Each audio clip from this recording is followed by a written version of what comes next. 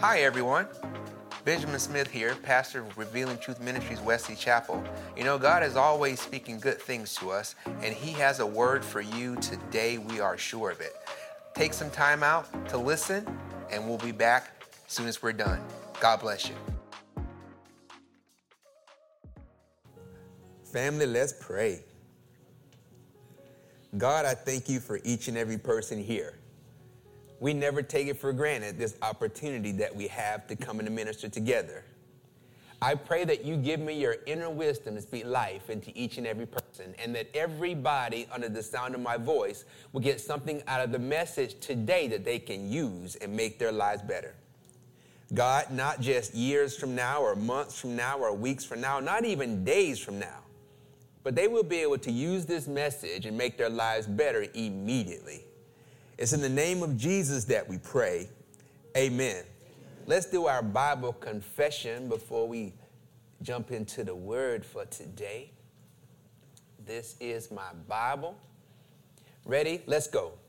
This is my Bible. I can be what it says I can be. I can do what it says I can do. I can have what it says I can have. Every verse is God-breathed, and I aim to live by every word. It is essential to my faith foundation and works to change me from the inside out into the person God created me to be.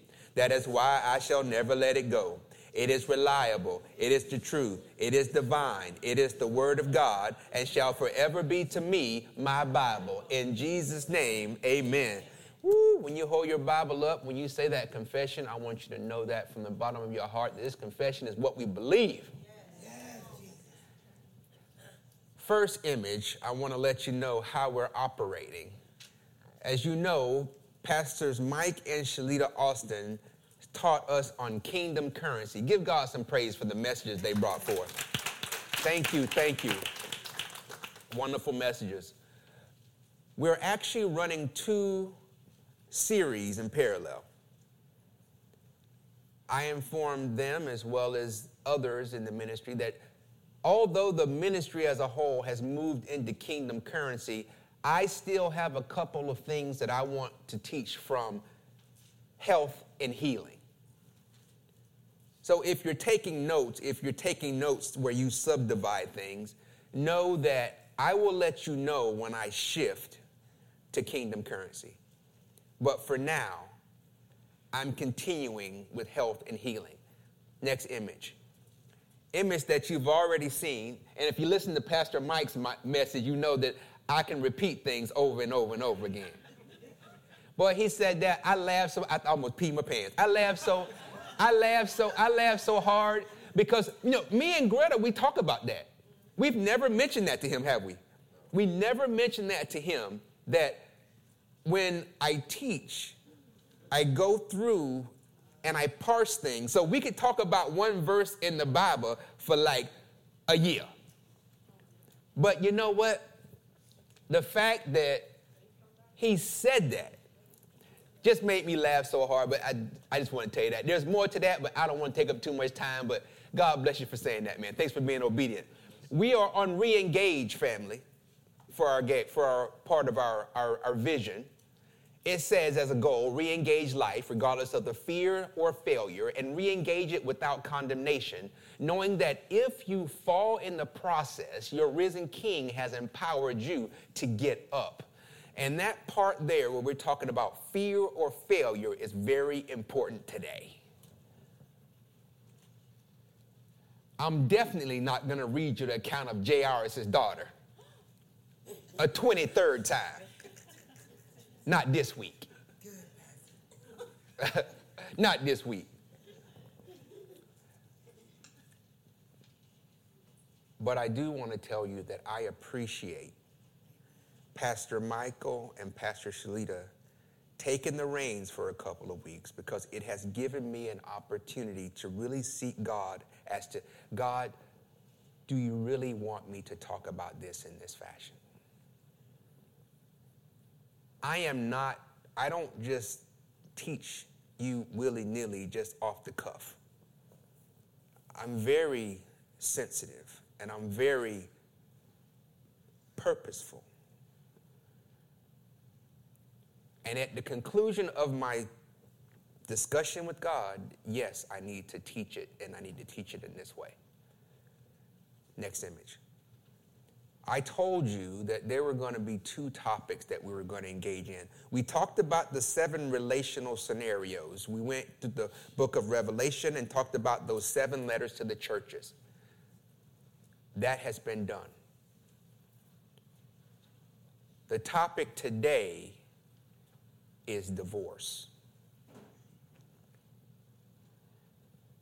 Before we jump into that topic, this is nothing I haven't said before, but please give me the liberty to make this disclaimer for the record one more time. Next image. I do not promote divorce. For the record.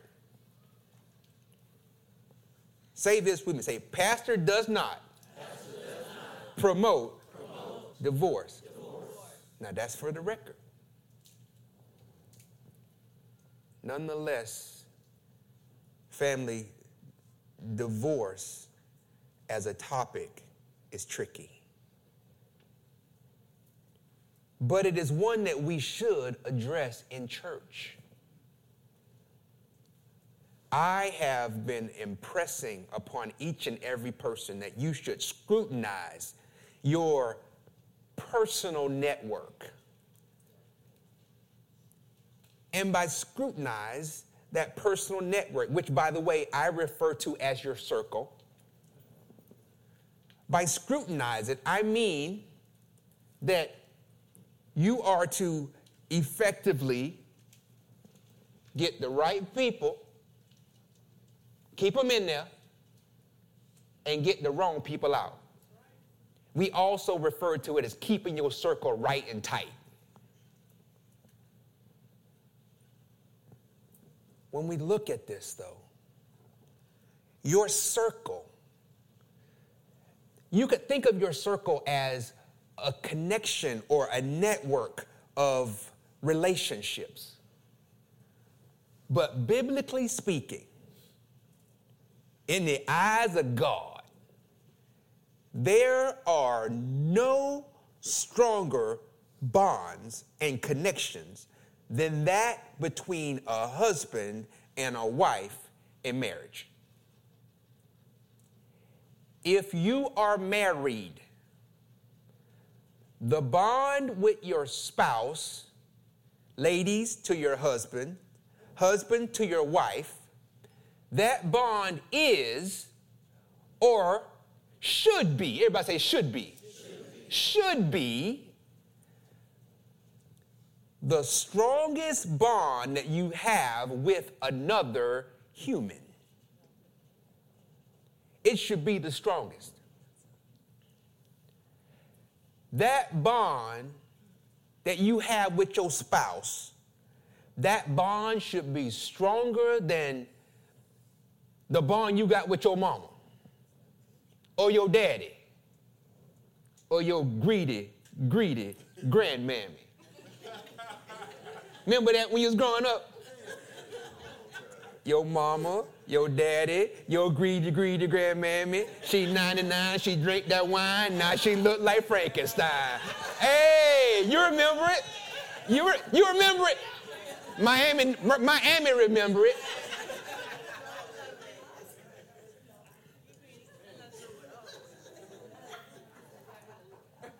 But that bond, family, between husband and wife, if you're married, your bond should be stronger with your spouse than it is with your mama or your daddy.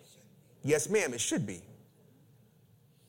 Or your granddaddy, or your grandmama, or your child, or your friend, or your frat brother, or your soror, or your pastor, or your life coach.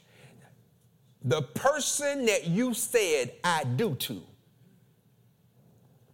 should share a bond with you that does not come second to any bond you have with anybody else.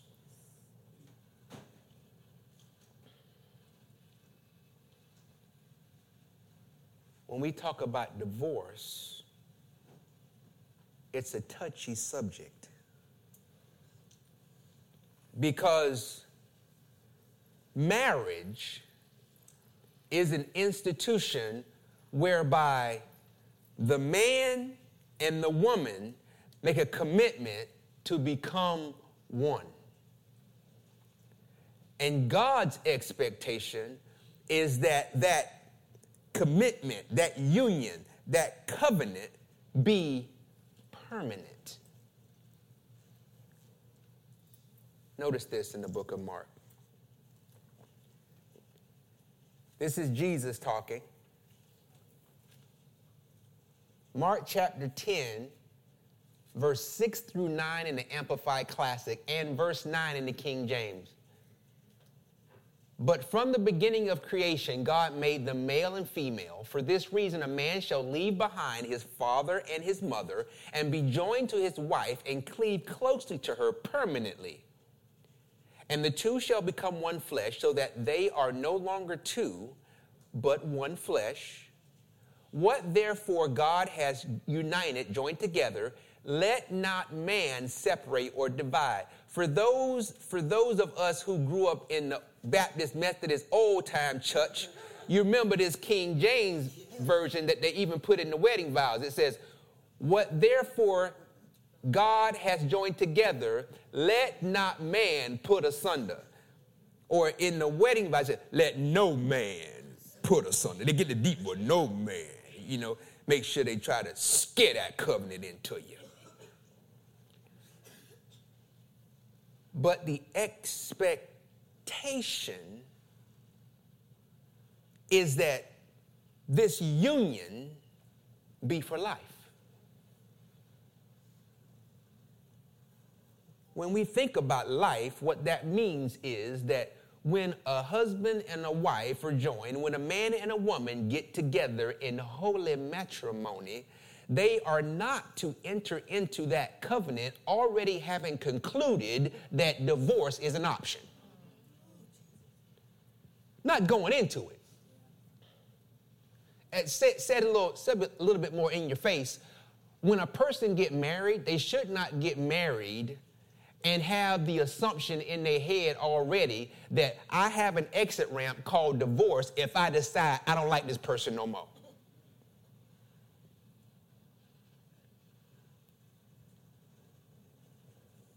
God looks at marriage as serious business. And if it's serious business to God, if marriage is serious business, then by default, divorce is even more serious.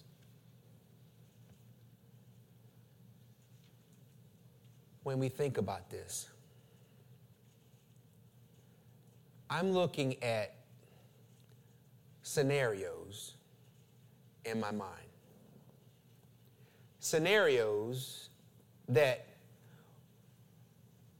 if we say it's serious to God, if we say divorce is serious then by default, all of this seriousness requires that we do not turn a blind eye to the reality that divorce happens.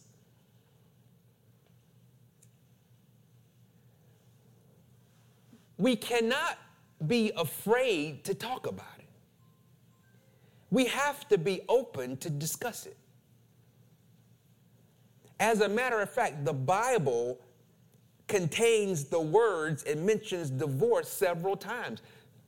So it's not like the word itself is taboo. If you say divorce, ain't nobody gonna come get you. Lightning ain't gonna strike you.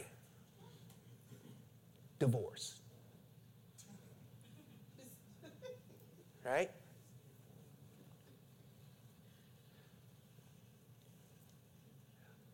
Where the rubber hits the road, though, family, where the rub between believers comes from is really what are the valid grounds for divorce. if we were to put that in the vernacular or the terminology that we're using, are there criteria that you can use to determine if divorce is a genuine, valid consideration? Is there divorce criteria?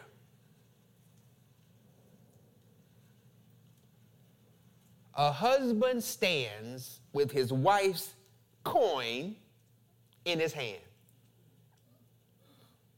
And he wants to know, can the Bible produce for me criteria such that when I flip my wife's coin up in that criteria, it'll come down and land and tell me, is she right people or wrong people?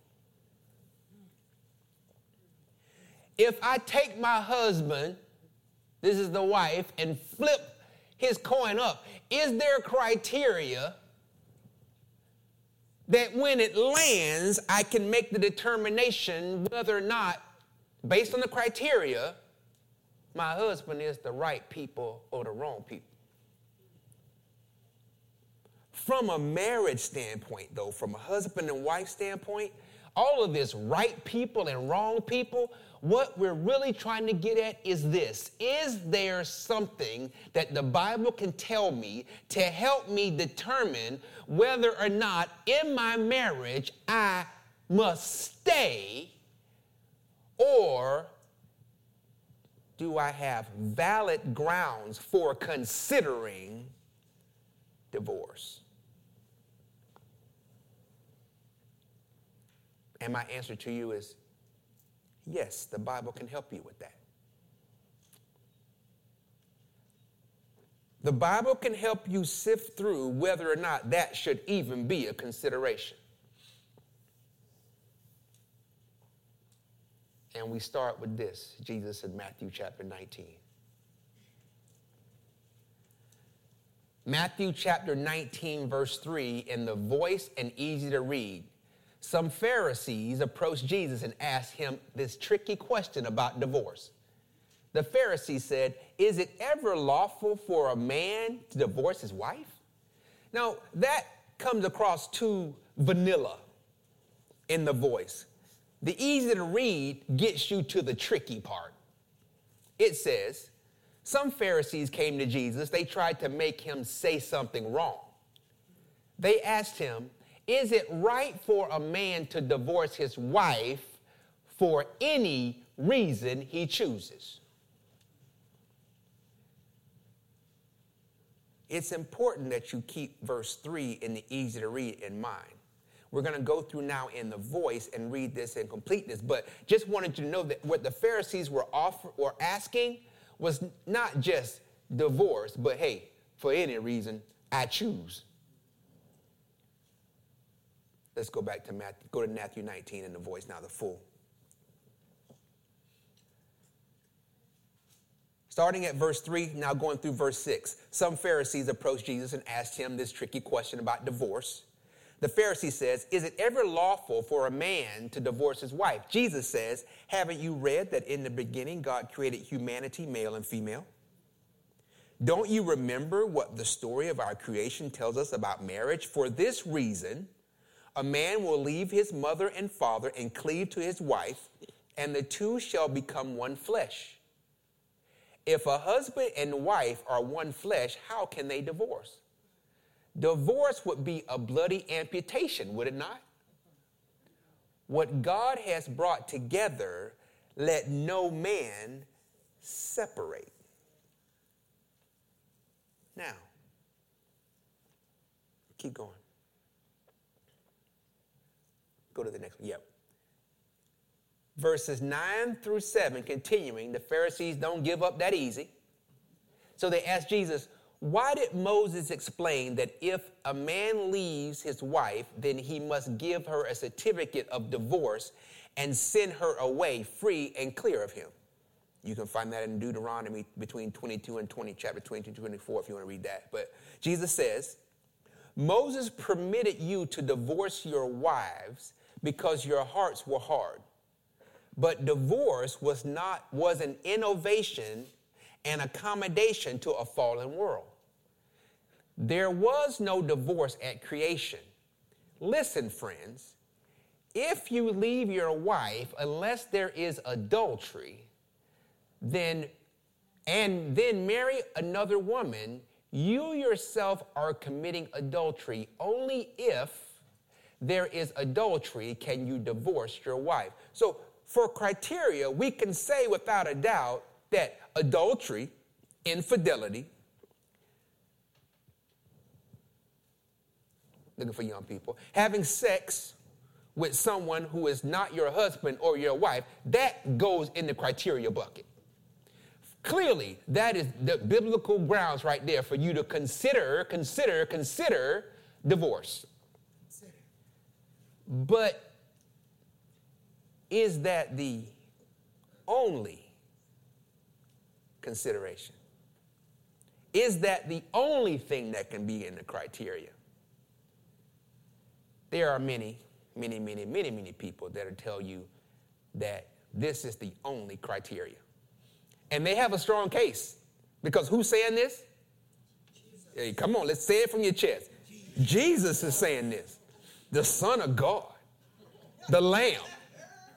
Right? And it's hard to debate when somebody points to Jesus saying something so definitively as using the words, only if. But I'm going to challenge that.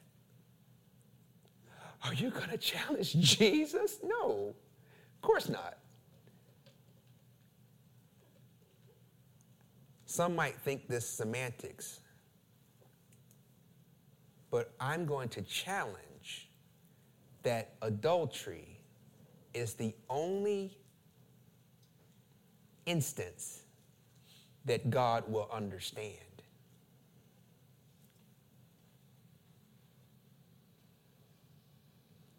If I make that contention, then I must have for you some other criteria, and I do. Let's move to Corinthians. This is Paul, 1 Corinthians chapter 7, verses 8 through 11 in the Voice. To those who are unmarried or widowed, here's my advice. It's a good thing to stay single, as I do. Everybody out there who ain't married, they be trying to run down, trying to get you a husband and a wife. Sometimes you should talk to somebody that's married. It's not all rainbows and cookies and balloons and butterflies. I just want to let you know that. I know Greta love me, but sometimes she want to slap me upside the head.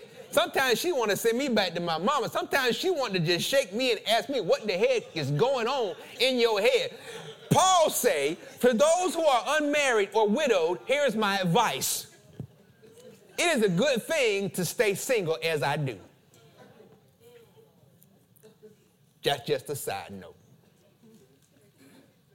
But he says, if they do not have self-control, they should go ahead and get married. Paul, what kind of self-control? Oh, here we go. It is much better to marry than to be obsessed by sexual urges. To those who are married, here's my command. And Paul goes and says, to be clear, this isn't merely my opinion. It comes from the teaching of the Lord Jesus. It is not right for a wife to leave her husband. If she does, she must either remain single or reconcile with her husband, but she should not marry someone else. Likewise, the husband should not divorce his wife. Now, freeze it right here. Right here, Paul is echoing the sentiment that this thing should be permanent. That we don't just willy-nilly just go around just divorcing folks. We think when you get married, this thing is supposed to be permanent. But another thing you need to know here is Paul is talking to believer married to a believer. Two believers married together. He goes on to address the other scenario where you have a non-believer married to a believer. Let's go.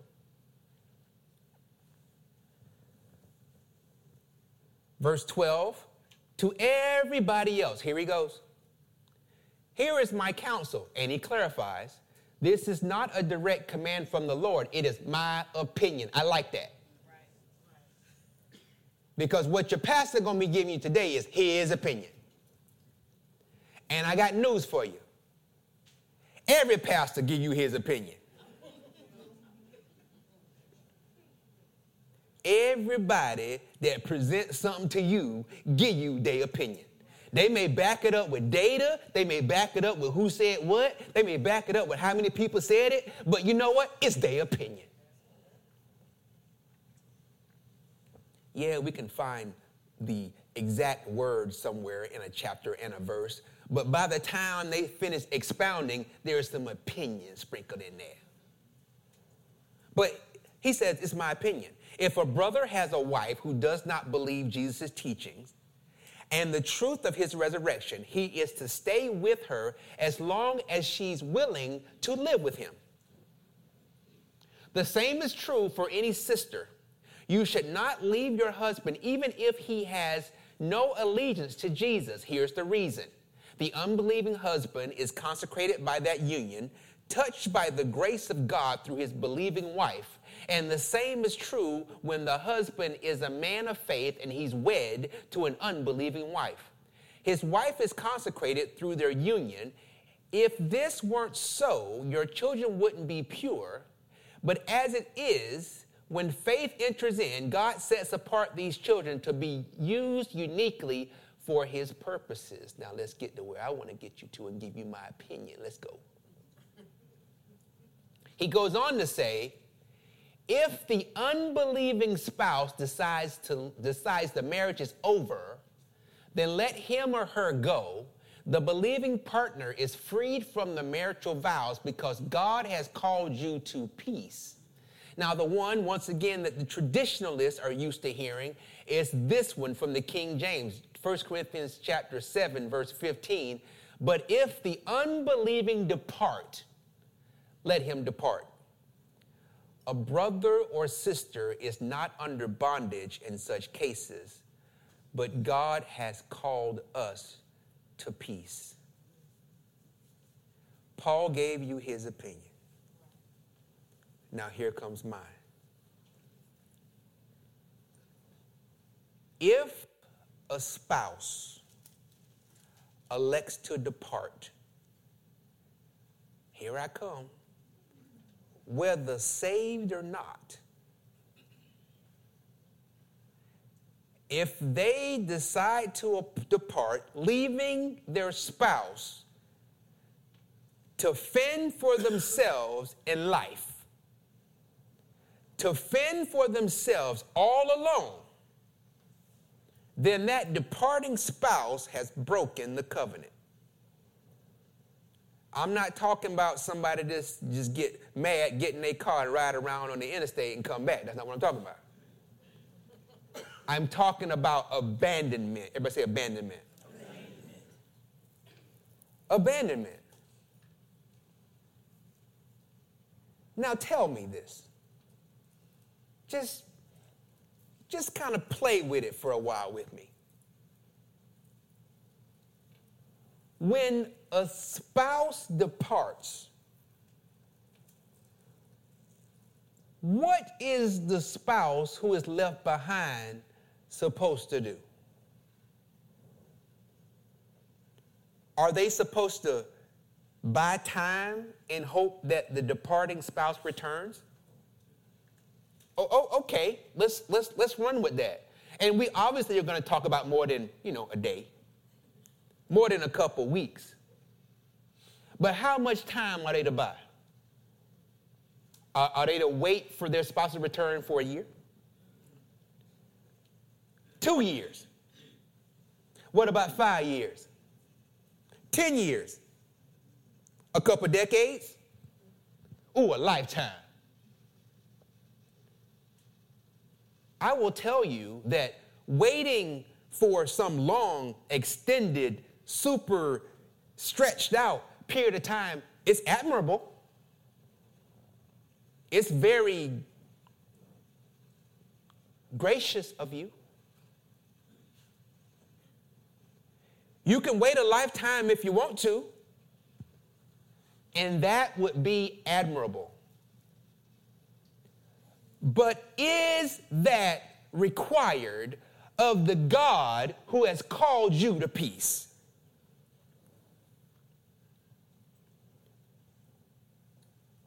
Is that required? I mean,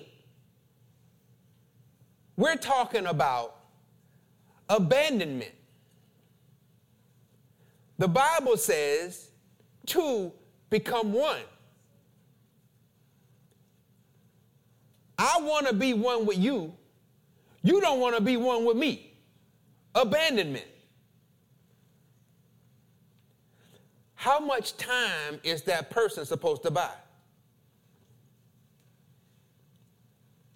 But because you're paying attention, you raise your hand and you say, hold up, Pastor. Paul said, if the unbelieving depart. So even though we're trying to put abandonment in there, I understand that if you were like neck and neck, shoulder to shoulder with Paul, I might can get on your side with this abandonment stuff. But you telling me that two believers, if one of the believers abandons the other, that you putting it in the same bucket? Yes, that is what I'm saying. Because the same Paul said this in Timothy. 1 Timothy, family, chapter 5, verse 8 in the Amplified Classic and easy to read. If anyone fails to provide for his relatives, and especially for those of his own family, he has disowned the faith by failing to accompany it with fruits and is worse than an unbeliever who performs his obligation in these matters. Look at the easy to read. Everyone should take care of their own people. Most important, they should take care of their own family. If they do not do that,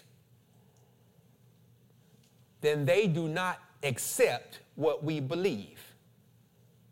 They are worse than someone who does not even believe in God. So yes, just because you are saved, you do not get a pass on your bad actions. If you abandon your spouse, in my opinion, that makes the covenant broken. I put abandonment in the criteria. Now our next piece of criteria, abuse. Let's go.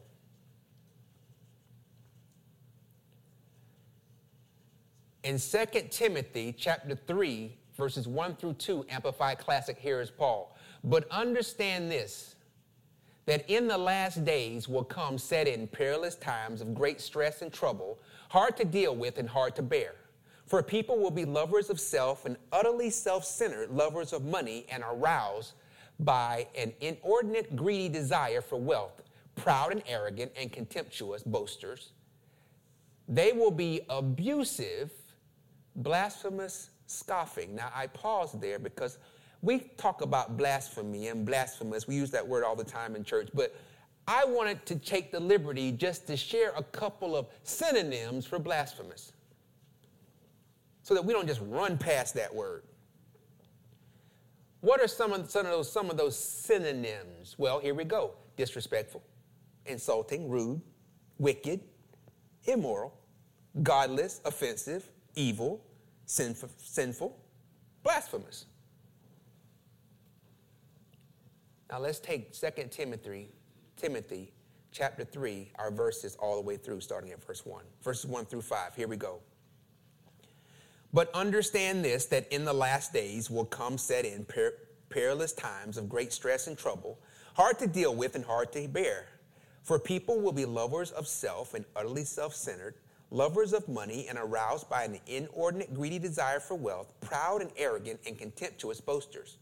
They will be abusive, blasphemous, scoffing, disobedient to parents, ungrateful, unholy, and profane. They will be without natural human affection, callous and inhuman, relentless, admitting of no truce or appeasement. They will be slanderers, false accusers, troublemakers, intemperate and loose in morals and conduct, uncontrolled and fierce, haters of good, and fierce, haters of good. They will be treacherous, betrayers, rash, and inflated with self-conceit. They will be lovers of sensual pleasures and vain amusements more than and rather than lovers of God. For although they hold a form of piety, true religion, they deny and reject and are strangers to the power of it. Their conduct belies the genuineness of their profession. Avoid all such people, turn away from them. Now, family, I want you to look at this. And I want you to tell me, if you are a spouse of someone who possesses these qualities. Now, we're talking qualities. So qualities, you can call them attributes, you can call them traits, you can call them characteristics, whatever you want to call them. I'm calling them qualities. If you are a spouse of someone who possesses these qualities, and that individual routinely directs these qualities towards you as the target, tell me, what are you to do? Now, let's notice, if we are to avoid and turn away from all such people in general, are you saying that you are now required to deal with this behavior and put up with it in your marriage? If what you are to do is to avoid all such people in general, how does that now make that kind of behavior okay because you're married? Why is that now okay in your house? I'm telling you that it's not. I don't think that that's God's intent for you to have to live in this manner. But let's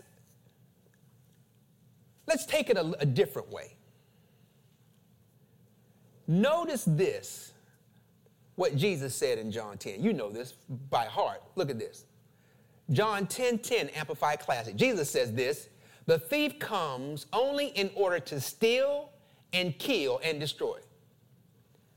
I came that they may have and enjoy life and have it in abundance to the full till it overflows. Now, I want you to take that and put it in your mind as the backdrop.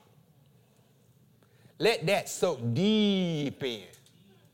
Deep. Like whenever, listen, one of my favorite meals is, this gonna be sound so country to y'all, but get you some cornbread. It's got to be good cornbread, though. You can't just have junk. Get you some good cornbread.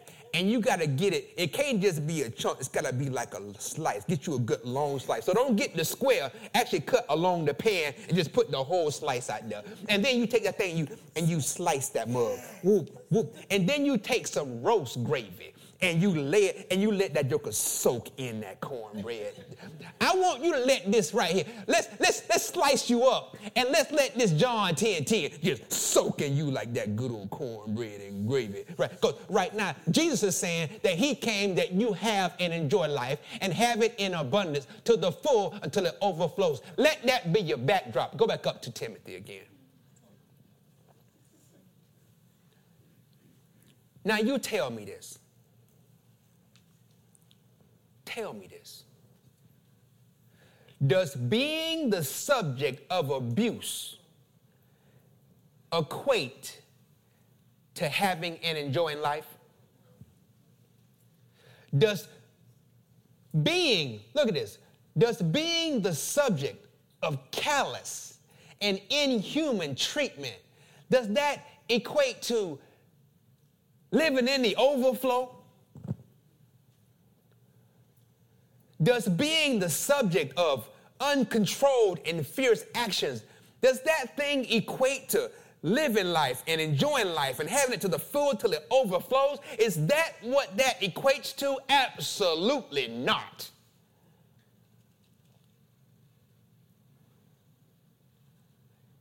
Jesus did not come for you to be the battering ram for anybody. Jesus did not come for abuse to be your portion. But wait, Pastor, Jesus did say that in this world you will suffer persecution, that people are going to come at you, and because you believe in him, that you're going to have hard times, but be of good cheer because he has overcome the world. There's no way in God's green earth that Jesus meant that you would suffer persecution by your husband hitting you upside the head. That is not the intent. The intent is that marriage be a loving union. He was not talking about the people that you have covenant with just coming in, he was not talking about abuse. Not between that covenant. Yeah, the world can be crazy, the world can be nuts, people can hurt you, but don't tell me that God wants you to live through that mess. My opinion. And I'm allowed to have one. And so, I don't think abuse in God's mind is something that he would be like,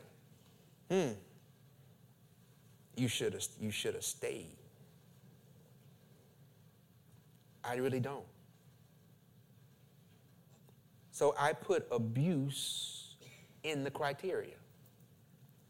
And we all know abuse can cover a lot of different things, and we'll touch on that in a second. But the point about what I'm getting ready to say here is that it can be subjective. Everything ain't abuse. Just because your feelings get hurt, that ain't abuse. You know, I mean, we're adults here. We don't need to try to figure out a way to turn it and flip it to make it be, I'm saying abuse. And if I can use the word real, even though it can be subjective, I'm talking real abuse. Not just somebody doing something you don't like. Interestingly, though, this abuse, give me my next one. Abuse, family. The interesting thing about abuse is that abuse is broader and more complicated than abandonment and adultery. For example, abandonment and definitely adultery, they typically have surface evidence. I mean, for abandonment, listen, Ricky was there, now he gone. There's evidence, look. Sheila was there, now she gone. Surface evidence when it comes to abandonment. Adultery, he slept with her. She slept with him. Hey, surface. Abuse, though, is different. Abuse can be physical, but abuse can also be just as brutal on an emotional and mental level. Sadly, non-physical abuse can be even more damaging than physical abuse. Because that emotional and mental assault, that assault can leave deep scars. Scars that are very deep and take a long time to heal.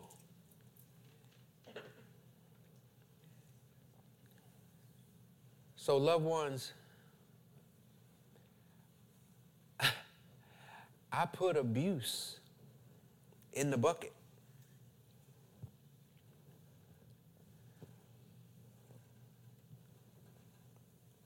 So I made the contention. And what are the 3 items? What I call the criteria for considering divorce: adultery or infidelity, but adultery, abandonment, and abuse. The 3 A's. It's an easy way to remember them. AAA, AAA. Adultery, abandonment, abuse. Family, there are pastors and believers and other Christians and theologians. They're not going to agree with me. They are actually probably will be very disgusted that I actually will present this stuff this way. What you're doing there, brother, is that you are giving people the idea that they should put divorce on the board. That's not what I told you. It disgusts them that I would even roll this topic out to you in this manner. They even may think that what I'm doing is guiding you away from the will of God. Because they say, the Bible say God hates divorce. And they're right. They can find something that says that. Here we go. Malachi chapter 2. This is Malachi chapter 2. There's another Malachi. It should be either in the Voice or the Easy Read Amplified Classic.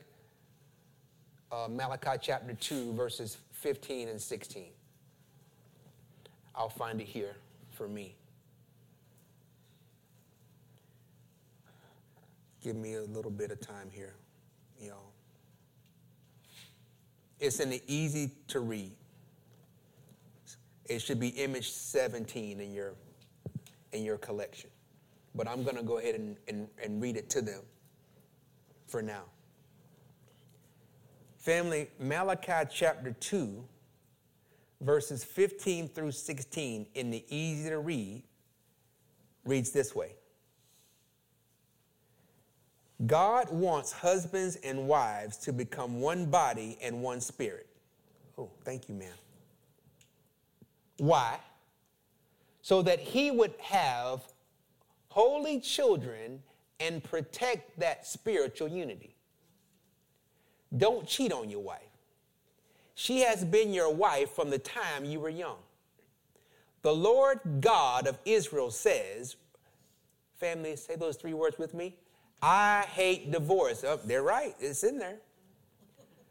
The Lord God of Israel says, I hate divorce, and I hate the cruel things that men do. So protect your spiritual unity. Don't cheat on your wife.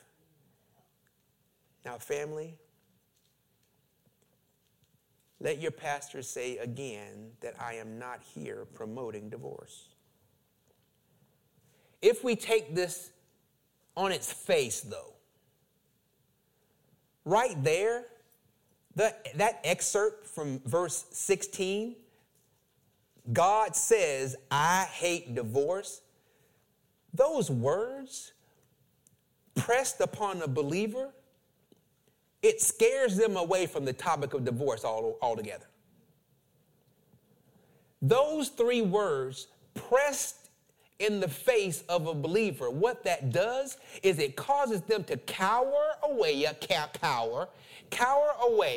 from truly and honestly evaluating the state and condition of their marriage, because they feel by doing so they're going to anger God.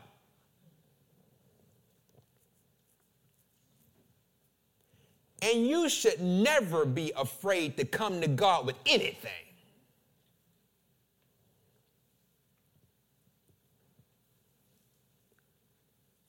It says that God says, I hate divorce.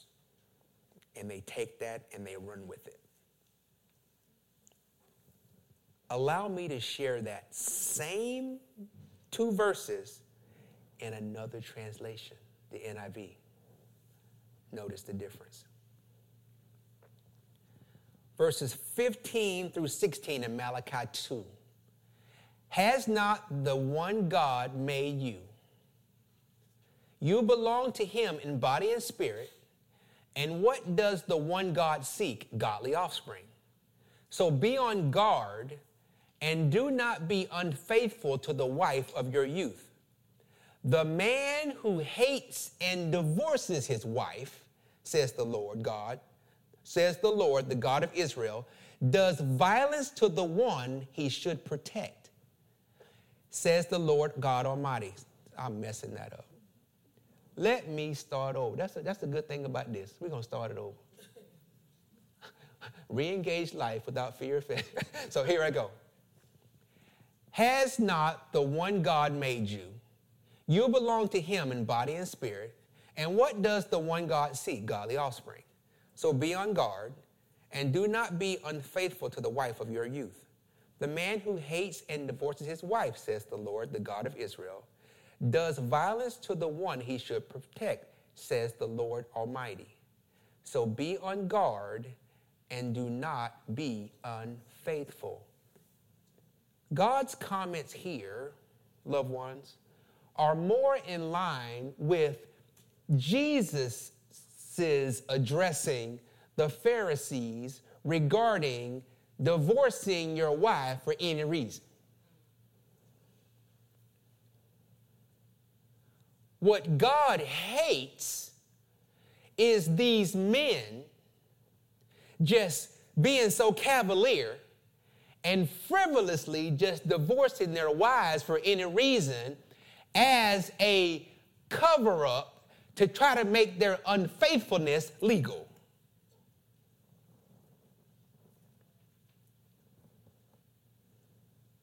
God considers the action that a man takes to divorce his wife in that manner as an act of violence to the one he should protect. In other words, when you, sir, took a vow and a commitment to make this woman your wife, you took a vow to protect her, but now what you're doing is committing an act of violence against her by trying to divorce her in this manner. You took a vow to protect her, now you're taking an act against her. You took a vow to love her, but now here comes an act of violence against her. You took a vow to protect her and to love her and to shield her and to cover her and to provide for her, but now to cover up your unfaithfulness and try to make your trash legal, you want to divorce her. God hates that.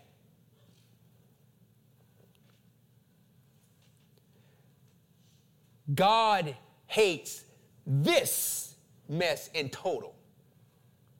So what you're saying, Pastor, is God doesn't hate divorce? That's not what I said. God doesn't celebrate. He don't go out and light candles and pop balloons and put up fireworks and do the herky-jerky shake when somebody get divorced. He doesn't celebrate that. But what God does not like, what he hates, is somebody just trying to trump up divorce without a good reason. That's what he hates. So that being clarified, in my opinion, I tell you, I don't care what they say about what I'm saying. I care more about you than what anybody thinks of me.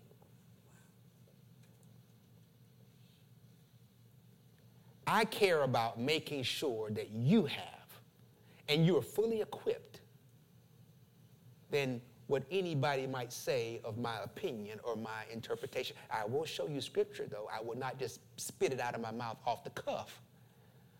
But my concern is for you. And I'm not misguiding you. I'm not leading you astray. I'm not leading you out of the will of God. What I'm doing is equipping you. What I'm doing is teaching you that when life comes and you have a hard decision, don't run from God, run to him.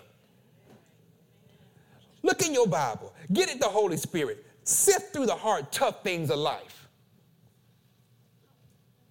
And divorce is one such thing. It shouldn't be something that because you're looking at a scenario that you feel God is requiring you to just stay in something that's adulterous and abusive and in a state of abandonment, strictly to keep the letter of the law. That sounds very Old Testament to me. To those people that always say, yeah, but you living in the grace. Oh, really? Really? Oh, you sure? Let's not go mixing the two. But I really don't care what they say. For you, I believe there are three criteria. Having said everything I've said, though, there's one overarching question that still remains. Here we go. Here's the essential question. Pastor, if divorce is a consideration, do I pull the trigger? And if so, when?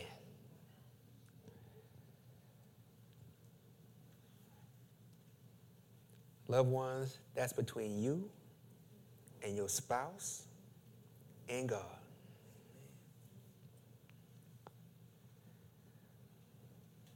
But I've been loading you up, building you up for this point, because remember our 7 letters that we talked about? Remember God's approach? God's approach is to, we're going to lay out what's wrong here. And we're going to give you some time to get in line with the way you're supposed to be. But you don't have all day. That's God's approach.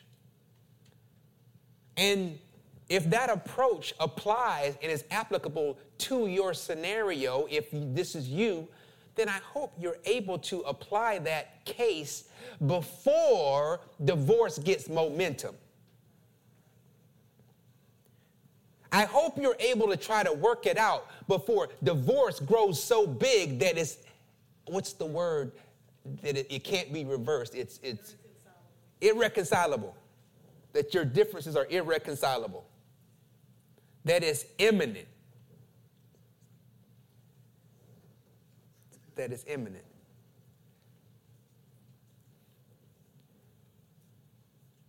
I do want to inject one extra tidbit, just call it bonus information, regarding just this whole combination of, we're kind of talking about, you can't talk about divorce without marriage. So I want to just throw in something here, and I want you to say something with me. And then we're going to read something out of Luke. Because, loved ones, when it comes to it, divorce is less likely when two people enter marriage thoughtfully, genuinely devote themselves to each other, and do not go into marriage carrying the divorce option. Husbands and wives should view and treat their unions as sacred. They should treat them as bonds that should last forever. Now say this with me. Say no one. No one. Try that again. Say no one. No one. There you go. Must attempt to use marriage or divorce as a legal loophole. Now let me explain that to you. Look at Luke real quick. Just read this through. Luke chapter 16, verses 14 through 18 in the Message Bible. When the Pharisees, a money-obsessed bunch, heard him say these things, they rolled their eyes, dismissing him as hopelessly out of touch. So Jesus spoke to them, "You are masters at making yourselves look good in front of others, but God knows what's behind the appearance. What society sees and calls monumental, God sees through and calls monstrous. God's law and the prophets climax in John. Now it's all the kingdom of God. The glad news and compelling invitation to every man and woman. The sky will disintegrate and the earth dissolve before a single letter of God's law wears out." Here we go. Let's read this together. Let's go.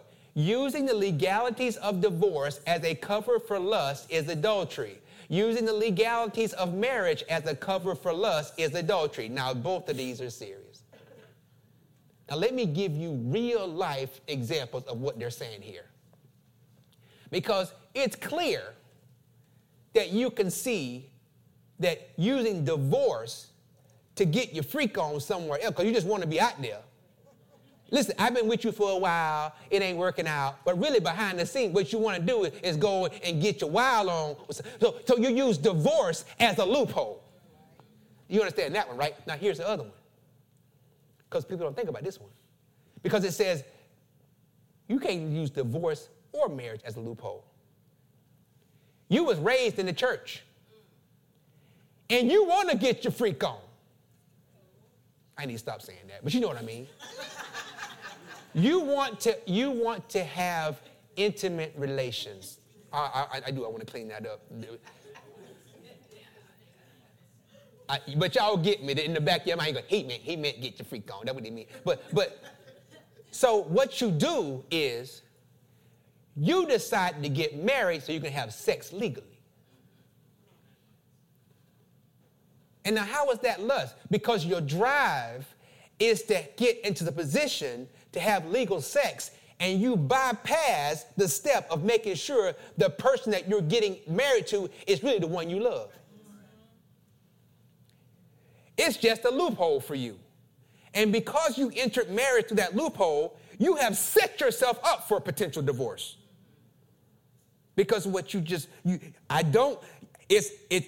it's better to marry than to burn. You heard that, right?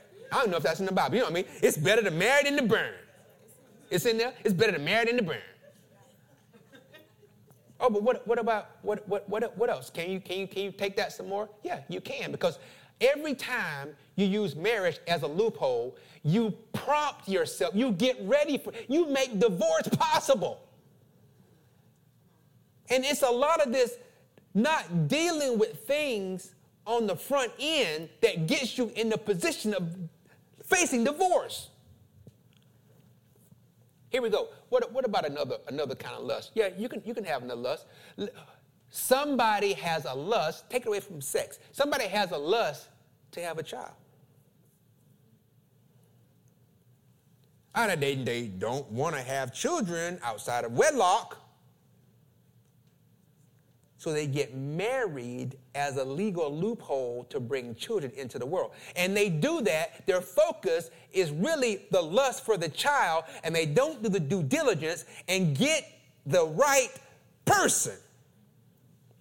So they marry someone because they have sperm, but they don't have commitment. They marry someone that has sperm, but they absolutely got no devotion. They marry somebody with a womb, but she don't want to stay nowhere.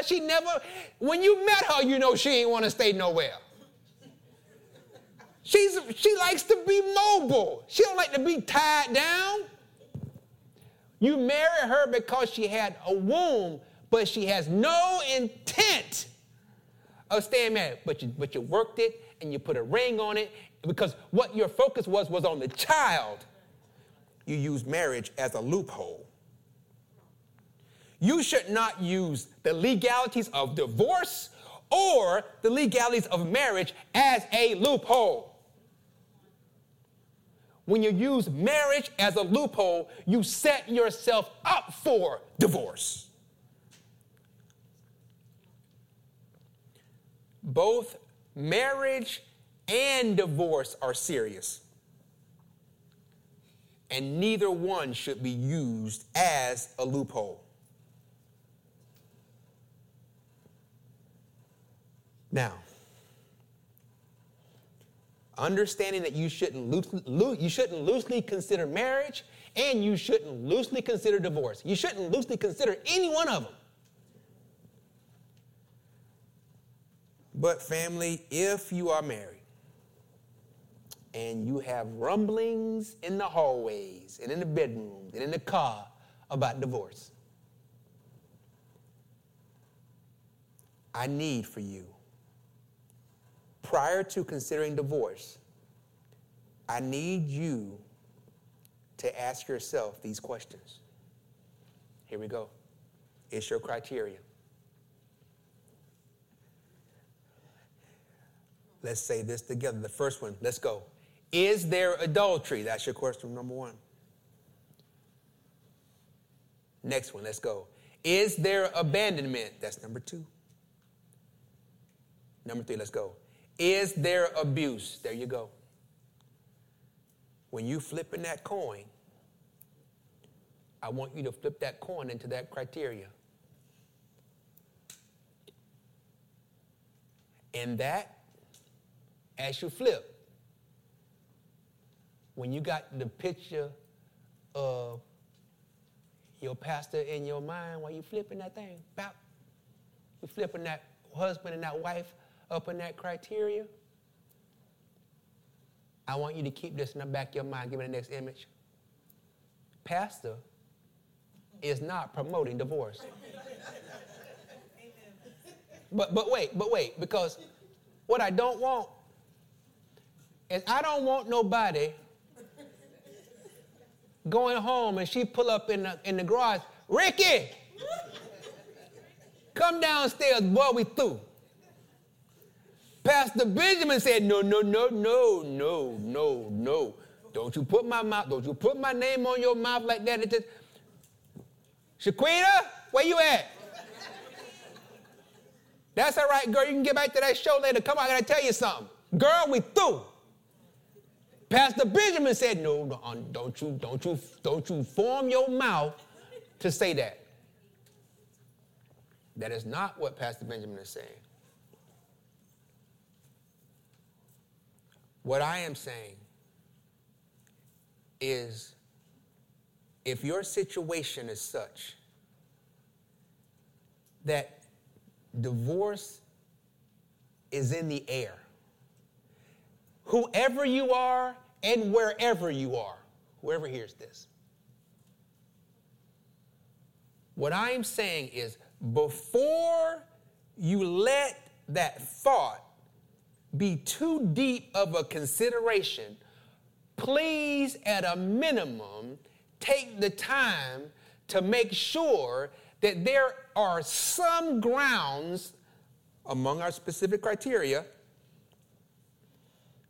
that makes it a reason worth considering divorce. Please do that.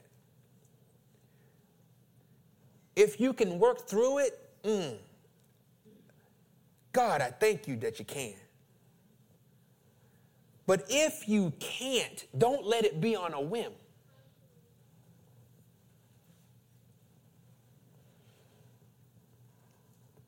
At a minimum, use your criteria.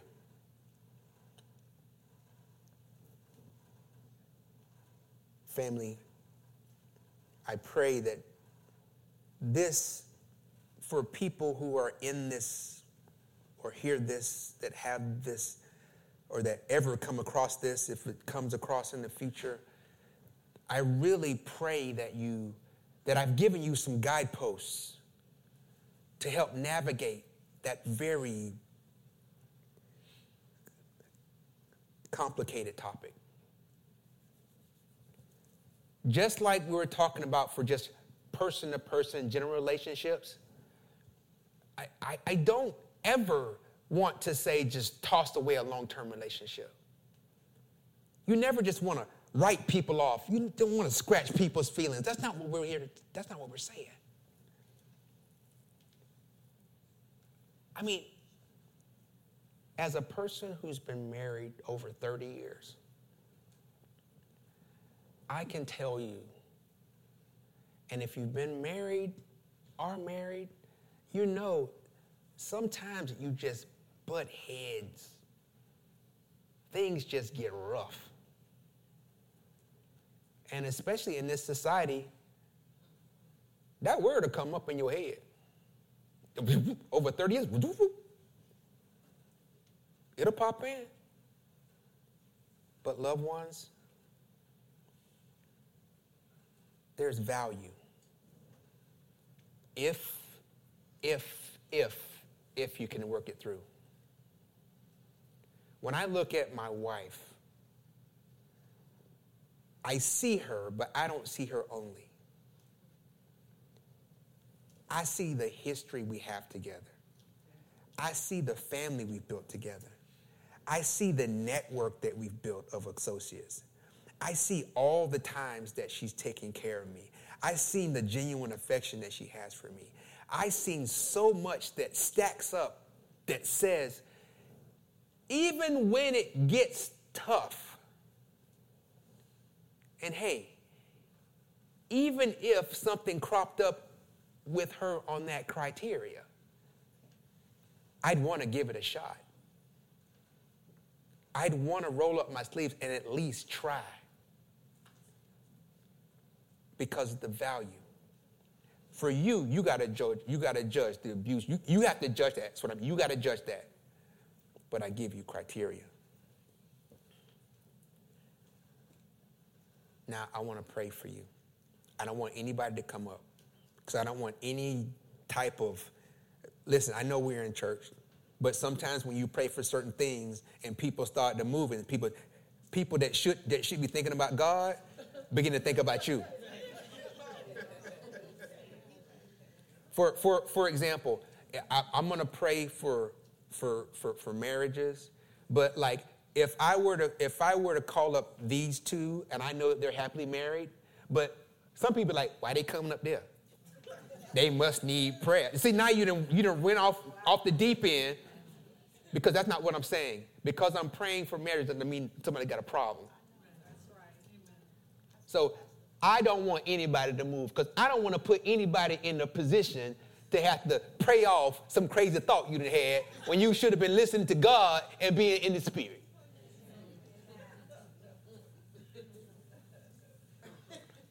But I'm going to pray. If you're married, I'm going to pray. If you're going to get married, I'm going to pray. But just receive the prayer. Close your eyes. God, I thank you for each and every person here. For those who are married, first, God, I pray that their union is loving, caring, and everything that marriage is designed to be. I pray that if there is anything that is causing the thought of divorce to arise, we want to get to it early. We want to cut it off at the root. We want, as the book of Revelation says, we want them to get back to their first love. Get back to whatever it was that caused you to want to get married in the first place.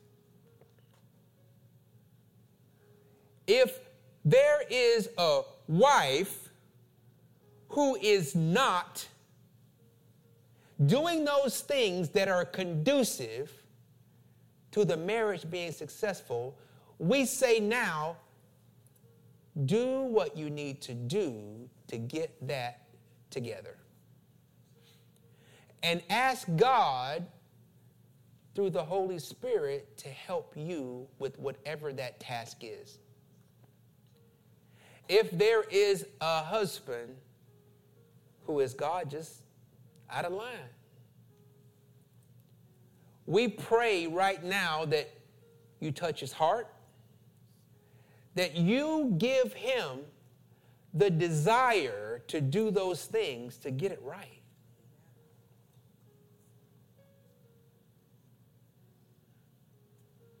We don't want to come to the point to where we have to part. For those who have history, good history, children, other connections, God, we pray strength in their union. We pray a repairing of their union. For those who have lost a sense of intimacy, we pray for a fire to emerge.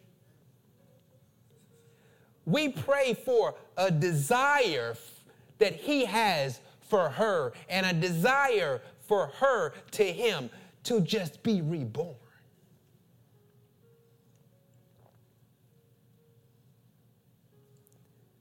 We curse any type of seed of divorce from the root.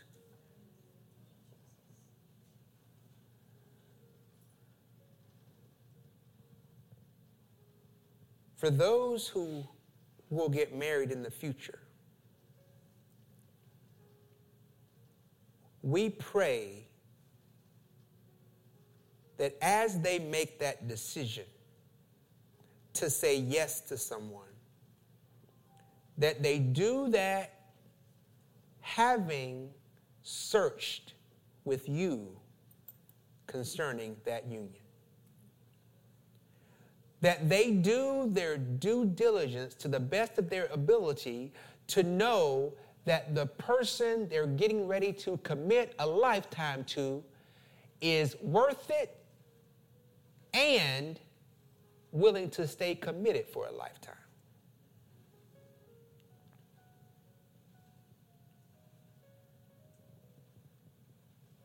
I thank you for that, God.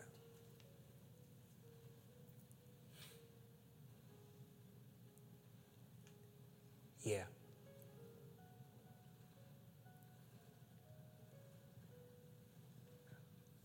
Yeah, look this way. I want your eyes open for this final statement,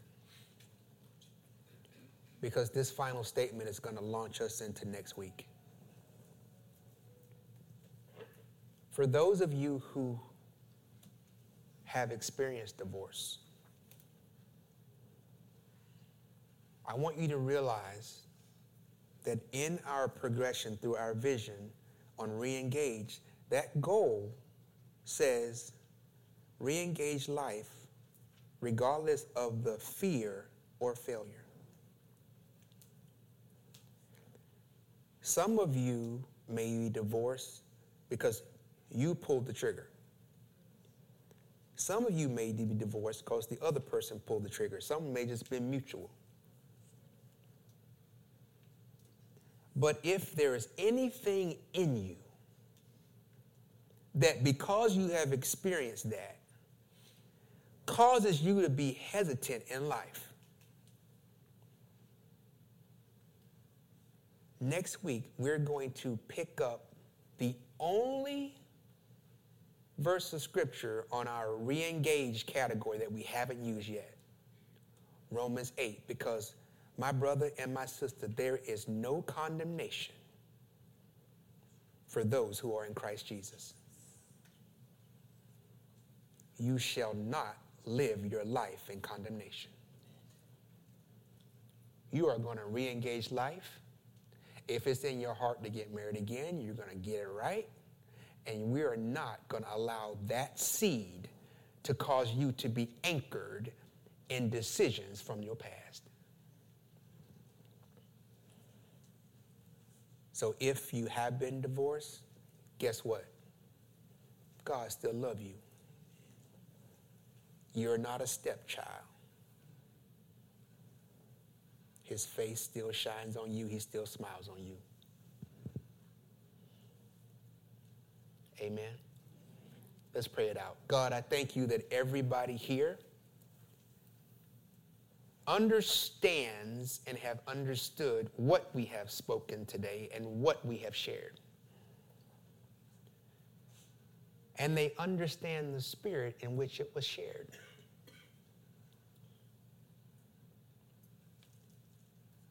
We are not here promoting divorce, but what we are here is to enlighten each and every one of us that when that potential reality comes knocking at our door, that we need to be prepared to evaluate it correctly. And I thank you for your wisdom being locked in their heart and settled in their mind. It's in Jesus' name that we pray. Amen. Well, that's what God had to say to us today. We pray that it blessed you.